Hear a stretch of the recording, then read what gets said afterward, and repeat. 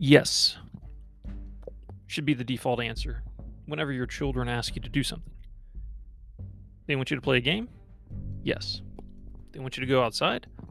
Yes.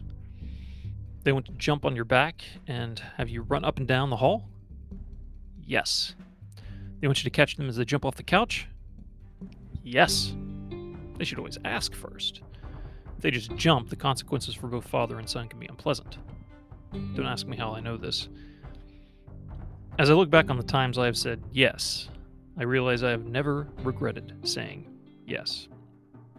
And yet, there is still resistance. There is a sense of ownership I have on my own time. I have things I need to do and things I want to do. Despite all of my experience telling me that I need to say yes, I am still tempted to say no. And once you say no enough times, your children will stop asking. They will assume your default answer will be no. Your rejection withers their vitality. They wanted to share their vitality with you and slow down your aging process, but you rejected them.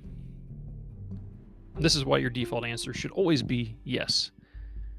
Make it a habit that lives so deep in your bones that the temptation to say no would have to crack your femur and dig out your marrow in order for you to succumb to it. Of course, you have to say no from time to time. Life is messy. You have other responsibilities.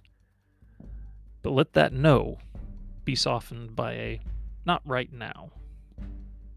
And let your past displays of yes be so regular that your children believe your promise of later, as if it had been written in the stars since the foundation of the world.